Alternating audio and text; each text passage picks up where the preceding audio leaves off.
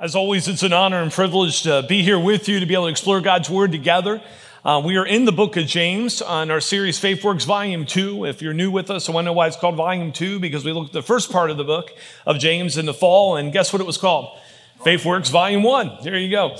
But we're in the book of James, and there's many themes that are sort of in the book of James, but two of them that are woven within its fabrics from the beginning all the way through to the end are these sort of dual understanding of wisdom and humility. And last week we looked at what does it really mean to live wisely? And this morning we're going to look at what does it mean to live humbly before the Lord. In fact, it's the main focus of the 4th chapter. And we're going to discover that not only is humility important to James, it's extremely important to the Lord that we be humble before him. And after all, it ought to make sense as we will look at. We do serve a humble God, which is an interesting thing to think about. But the God who spoke the world into existence really does, among his character traits, have this profound example of humility for each and every one of us to follow. And James writes in his typical, practical, and very workable way. And what I mean by that is he really brings it down to its essence so we can understand what does it really mean to live and walk humbly before God and others. But before we even dig into the text, I think it's important that we look at what humility is. What is humility? Well, here's a biblical definition of humility. Humility is a personal quality in which an individual shows dependence on God and respect for other people. Let me say it again.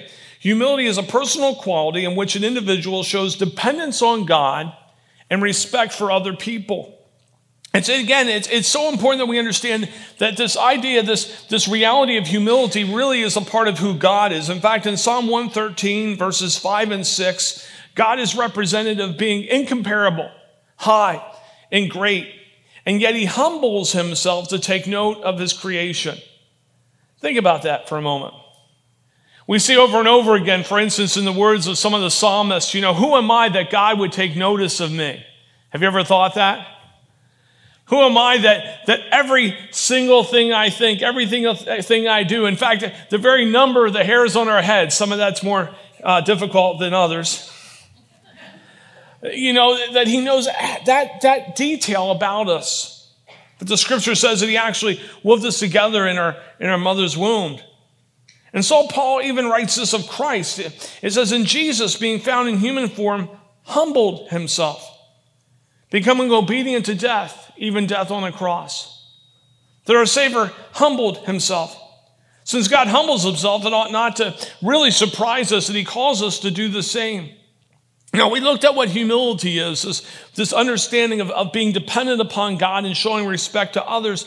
But let's look at the antidote. Let's look at the opposite of humility, which is pride. Pride is the excessive love of one's superiority over God and others. If humility is dependence on God, pride is superiority over God. I know what's best, he doesn't. If humility is showing respect to others, then pride is saying, well, I feel that I'm better than other people. My needs need to be met more than anyone else's. I'm number one. And so it's interesting that before James talks about the humble life, he speaks of pride. Look with me, James 4, 1 through 3. What causes quarrels and what causes fights among you? Is it not this, that your passions are at war within you? You desire and do not have, so you murder. You covet and cannot obtain, so you fight and quarrel. You do not have because you do not ask, and you ask and do not receive because you ask wrongly to spend it on your passions. James uses this vivid picture of fights and quarrels, and he's really referring to internal conflict, interpersonal conflict, our conflicts with others. In fact, remember that James is writing to the church. And so he's talking about interpersonal relationship issues within the church itself. And we are to understand that if we are at war inwardly, it's inevitable that we'll be at war outwardly.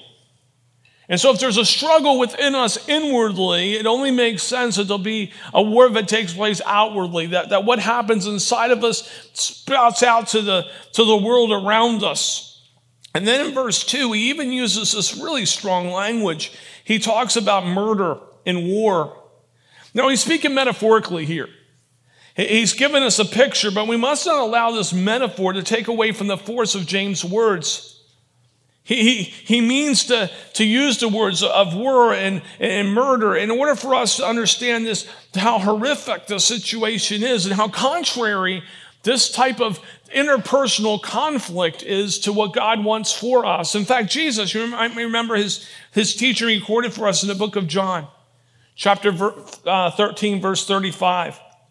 Jesus proclaimed, "By this all people will know you're my disciples if you love one another." Jesus said, in fact, in his high priestly prayer, he said, "They'll know why I came because of your love for me and one another." Think about that. That they'll have a great understanding of why Jesus came to earth. They, who's they? Those who've yet to receive him as Lord and Savior, when they see the way we love one another. And so you can understand why this situation that James is writing about, this horror of pride, is something he tackles head on. Think about it this way. Pride leads us to allow our desires and passions, like an armed camp within us, to be ready at a moment's notice to declare war against anyone who stands in the way of our personal gratification. Pride is sort of always puts us on edge, looking to say, is there anyone trying to get in between me and what I feel I deserve? And if they are, we're going to battle. Verse 2 says, "You do not have because you do not ask." It's an interesting thing because when you first look at that verse, a couple of things, you go, wow, he jumps right into prayer. It's talking about pride, and all of a sudden there's this prayer thing. And then the second thing, you might sit back and go, wow, all I have to do is ask and I can get it. But then you got to drop down to verse 3. Verse 3 makes it clear that prayer requests remain unanswered because whatever God would give in response would be spent on what James writes as your passions. What's he saying? That if God gave those things that we ask for when we're being prideful, that it would do harm to ourselves, it would do harm to our relationship with others, including God. And so he says you find yourself with unanswered prayer. It's interesting that James doesn't write that God doesn't hear the prayer. God certainly hears the prayer. But we don't receive, he says, because the answer is no, or not yet, because we're not asking rightly. Now, we talk a lot about here when we look at Scripture, context is king, and context is where that verse is in the passage and within the book and within the Testament, within the whole Bible. And so when we look at this teaching on prayer, it'd be helpful to look in other areas and what it teaches on prayer to give us insight into what James is writing. And if we go to 1 John 5:14, we read this. "This is the confidence that we have toward God, that if we ask anything according to his will, he hears us." So James writes, you don't receive because you're praying out of pride. And if you got what you were asking for, ultimately it would hurt you, it would hurt others, it would affect your relationship with God. John gives us this insight in 1 John that says, if you ask according to God's what? Will. According to God's will.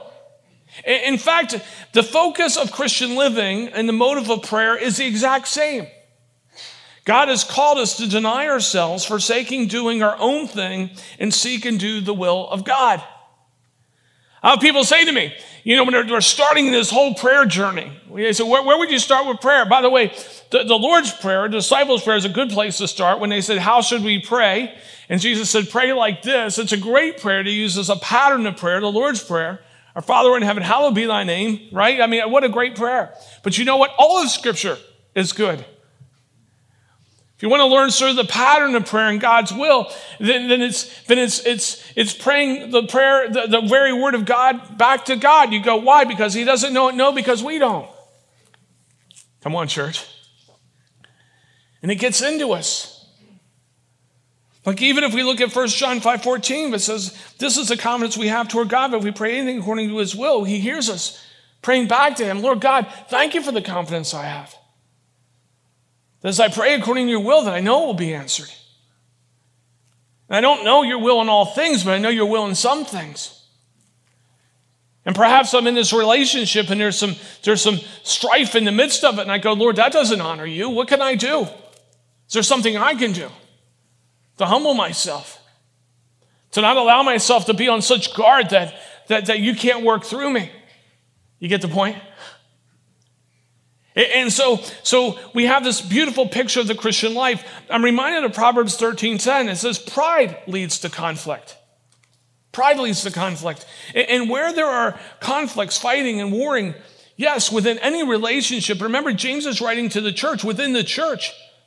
And yes, unreciprocated prayer, the sin of pride is always present. Always present. Think of it this way. Pride is to life in the flesh what humility is to life in the spirit. And so James starts with us understanding pride. And here's his overall point when it comes to pride. The problem with pride is that it hurts us, it destroys relationships with others, and the spiritual price is a breach with God. The problem with pride is that what? It hurts us, destroys relationship with others, and its spiritual price is a breach with God. All of this is a spiritual issue. And so James sets the stage to lead us into this teaching on pride, on humility. James 4:4-10. Look at the passage with me. And by the way, he writes very strongly. You adulterous people, do you not know that friendship with the world is enmity with God? Therefore, whoever wishes to be a friend of the world makes himself an enemy of God. Or do you suppose that it is to no purpose that the scripture says, he yearns jealously over the spirit that he made to dwell in us, but he gives more grace. Therefore it says, God opposes the proud, but gives grace to the humble. Submit yourselves therefore to God, resist the devil, and he will flee from you. Draw near to God, and he'll draw near to you. Cleanse your hands, you sinners, and purify your hearts, you double-minded. Be wretched and mourn and weep. Let your laughter be turned to mourning and your joy to gloom. Humble yourself before the Lord, and he will exalt you. This is extremely strong language that James uses, but it's an extremely important issue that he's dealing with. Again, conflict. And he's talking about the difference between pride and humility, and that pride causes disorder, and that humility, eventually we'll look at, does something quite profound in the life of a believer. And so in verse 4, this idea of being adulterous, that anytime we turn our back on God and do our own thing and seek other things, we're being adulterous toward God. And so that's why James uses that word. And it's been said, as AD children, meaning those who are in Christ, as AD children, we can fall into the trap as living our old BC lives before we came to Christ. Isn't that the truth? We come to Jesus, we receive him as Savior and Lord, and we go, thank you for the salvation part. I'll still deal with the Lord in my own way. It's not the way the Christian life's supposed to be, is it? Lord, I've come for the fullness that you've promised to those who walk with you, and so you're Savior and Lord of my life. I want to turn my back on my old ways and walk with you. We understand that the scripture teaches that the old self is dead, but it's dead sort of dying, isn't it? It's dead in the sense that Jesus has done the work, but it won't be really completely out of the picture until Jesus returns. And so I'm sure you've experienced, like me, if you're a follower of Christ this morning, but there's still parts of that old self that creep in, especially when I lose focus on the Lord and put focus on myself. I have never been in a fight and felt like I was glorifying God. Now, I'm not talking about fighting for the faith. I'm not talking about fighting for what's right. You know what I'm talking about. I've never been in a self-seeking argument and later thought, whew, my spirit's filled. I'm feeling so close to Jesus, this is like heaven itself. Never. That old self has creeped in. So we're going to die to self every day, don't we, church? Every day, Lord, help me die to self. That doesn't mean that we erase our personality or temperament. It doesn't mean that we're still not unique individuals and that the way that we look when we follow Christ and are conformed to his love and conformed to his character and on mission with him doesn't look different because we're unique individuals, all different parts of the body of Christ. What it means is, however, that old self is dead and the new self, that new creation gets to shine. And there's times where I've been surprised when that new self is shining. Arguments that I would have had that the Lord lets me just sort of inside smile and go, I'm not going there. Not worth it. Too much to do today.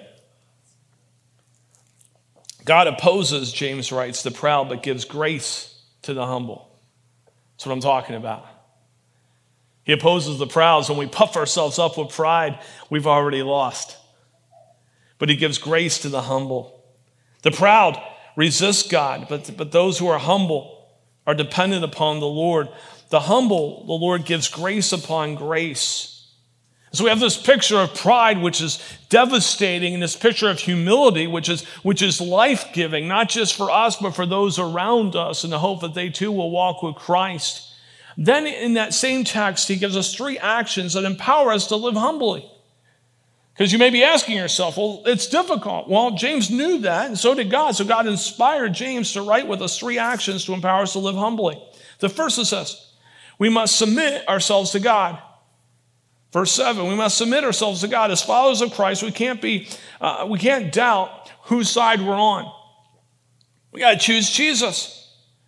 What does James mean by submit? I love this. Often when we think of submit, we think of passivity. But in James' usage and the language that he chooses here, it speaks of taking up allegiance to a great superior in order to fight under his banner. So it's interesting. He writes about warring, pride. Now he talks about, well, you also sort of war as someone who's walking humbly. But it's a different type of war. In pride, it's a war under your own banner. It's about me. In humility, it's a war under God's banner. It's about him. God fights differently than us. Come on, church. And so submitting ourselves to the Lord is saying, God, I'm going to place myself under your banner, not mine. I could fight for myself. By the way, doesn't lead too well. I could fight under my own banner, but I'm choosing to fight under yours. You direct me. You lead my steps. You're Lord of my life. He says, listen, we need to submit ourselves to God. That's the first action step. The second is this: we need to resist the devil.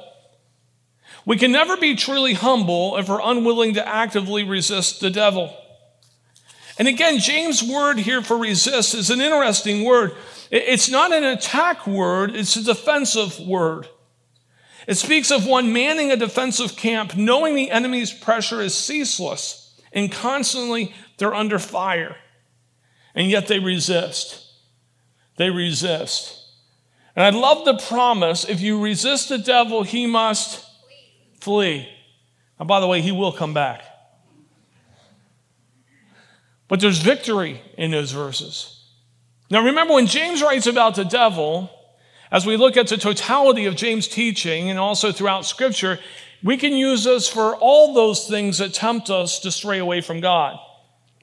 That it's always the world, the flesh, and the devil. The world, the culture in which we live. I don't know if you've noticed, but if you immerse yourself in the culture, it's really hard to live for Jesus. That's why we need to immerse ourselves in God's word in order to be in the culture. See what I'm saying? It's always the flesh. What is that? That's our leaning, right? To sort of stray away from God. The old hymn, Lord, tether me to you because I'm prone to wander. And so we resist the world. We resist the culture of the world. We resist our own leanings, that old self. And we resist the devil. And that's a pathway to victory when we do those things. So we submit ourselves to God. We resist the devil. And if we resist the devil, he must flee. Okay. And then the third, we need to draw near to God. We find ourselves encouraged to draw near to God by the promise, and he will draw near to you. Now, the problem is when we want to put the promise before the command. And I think many times we find ourselves in that situation where we're like, Lord, I will be so close to you if you just make your presence so known to me. Right? Lord, I know you're calling me to have this conversation, but if you just make me feel great about it, I'll do it. And the Lord says, no. Draw near to me, I'll draw near to you. Doesn't mean he's far from us ever, church. He's talking about in walking in obedience. People ask me, do you ever feel great before you do something for God? I say, well, occasionally, but actually I usually feel great after I've done it. Ever been there? Tough conversation. Lord, you want me to have it. Not feeling really great about it. Give me the strength to do it. You do it, and you're like, Lord, man, I feel such peace now. That's what James is talking about. When you're submitting yourself to God, when you're resisting the devil, when you're drawing near to the Lord draws near to you. He does something quite amazing in your life. And what we really discover is that humility is essential in the Christian life. He even gives us this practical picture of humility. Look at the second part of verse 8 and verse 9 again. Cleanse your hands, you sinners, and purify your hearts, you double-minded. Be wretched and mourn and weep. Let your laughter be turned to mourning and your joy to gloom. By the way, that sounds really depressing. Does it not? But who is he writing to? Put it in context. He's writing to Christians who are in conflict, who in the midst of their conflict are probably walking around feeling pretty good about themselves. Well, I got a good one in there. I won that fight. I made my point. And so what does James say to those people? Cleanse your hands, you sinners. Purify your hearts, you double-minded. He's saying to those who are living in pride, be wretched and mourn and weep. What you're doing isn't good. Understand that. Remember the words he used? Murder. Horrific words. Why? Because it's a horrific thing. Let your laughter be turned to mourning. You're acting like everything's okay. Not everything is not okay. Turn your joy into gloom. Why? Because the pathway to freedom is through repentance. Do you hear what I said? The pathway to freedom is through what? Repentance. Turning to God, admitting our sin. I really believe one of the challenges among many, it's probably been a challenge in the church since, by the way, the first century. But as I look over preaching in the pulpits of many of our churches, they don't talk about sin. And they say, well, I don't talk about sin because it's not a popular word. When has it ever been? But you can't talk about repentance without talking about sin. And if you're not talking about repentance, no one's going to have freedom. You say, I don't want to admit all the wrong in my life, because when I admit all the wrong in my life, I feel horrible. I feel gloomy. I begin to mourn. My laughter is turned to mourning.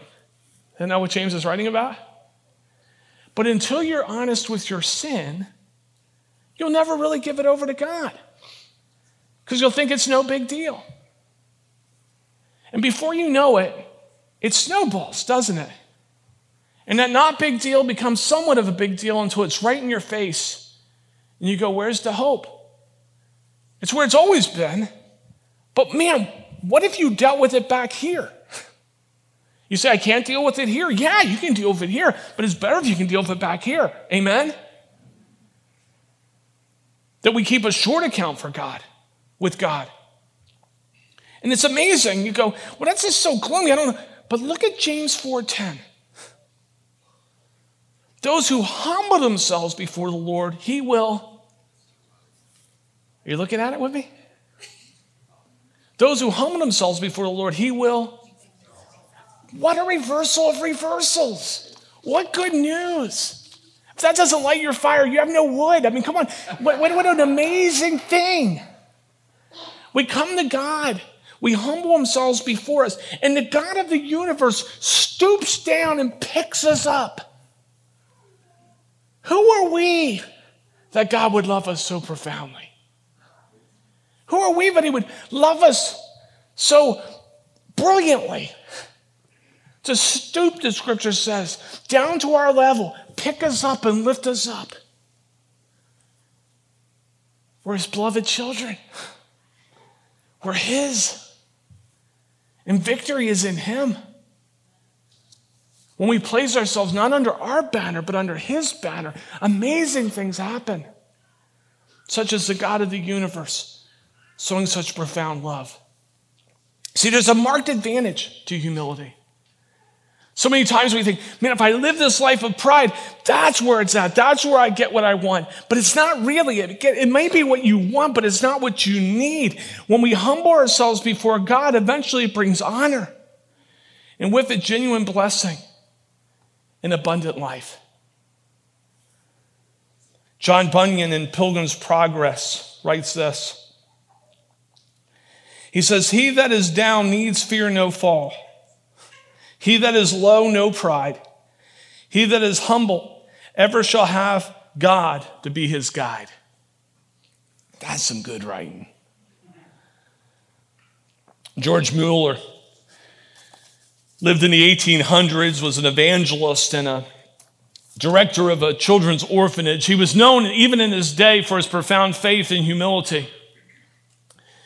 He was a man with a genuine faith in God. I won't say supernatural faith in God, except for the fact that all of us who are believers have the very Spirit of God in us, which makes us somewhat beyond natural, right? Just a normal believer living for Jesus every day. And one of his friends came up to him one day and said, "George, how do you live the life you live?" And George looked at his friend and said, "The Spirit in me is the same Spirit within you." He said, "But one thing I know is one day, as I was praying, I felt the very Spirit within me say, 'Die to yourself, George, die to yourself.'" He said, "Since that day, every day, throughout the day, I say, 'Oh Lord, help there be less of George and more of you. Less of George and more of you.'" And he said, "As I've done that, the Lord has lifted me up." If you're sitting here this morning and wondering how you too can be exalted by the God of the universe, the path up is down.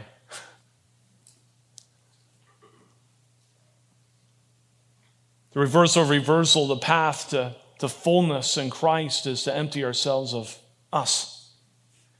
Again, not our identity, we are who we are in Christ, not the uniqueness that he's developed within us so that we could be used in the kingdom of God in place where we are, that peace in the body. No, not that. But that old self, Lord, kill that in me every day.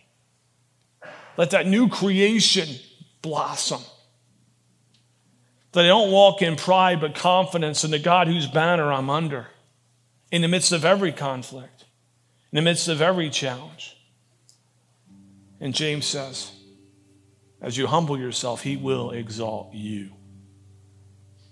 First step, if you've yet to receive Christ as Lord and Savior, no better time than the present. He's waiting for you. Draw near to him and he will draw near to you.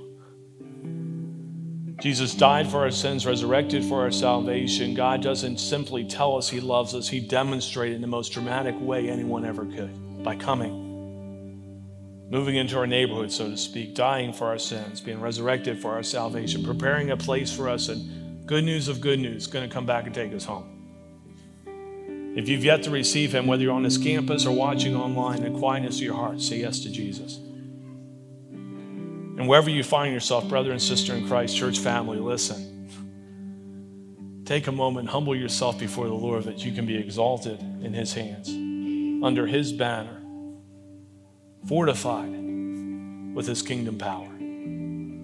Let's pray.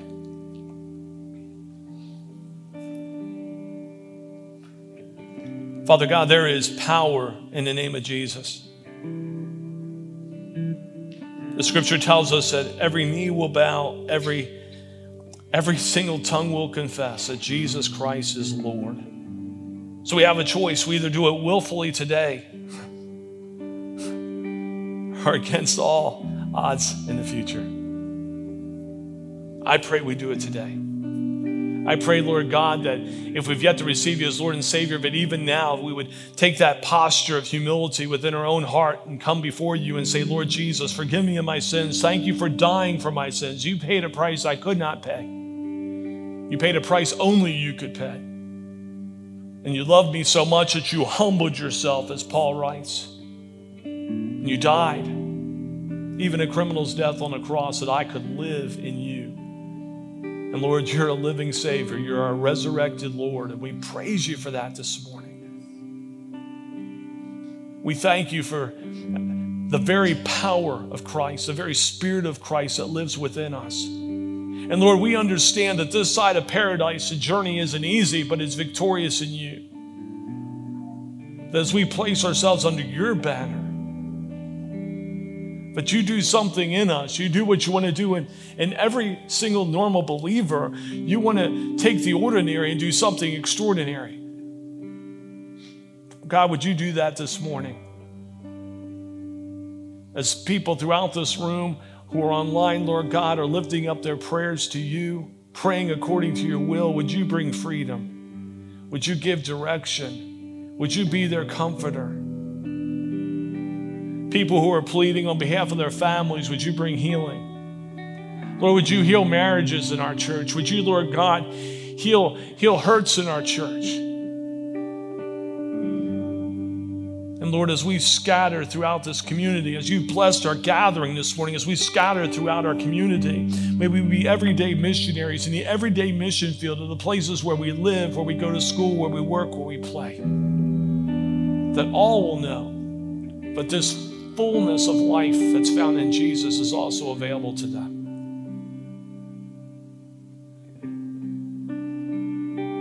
In all this we pray in the precious name of our Lord and Savior, Jesus.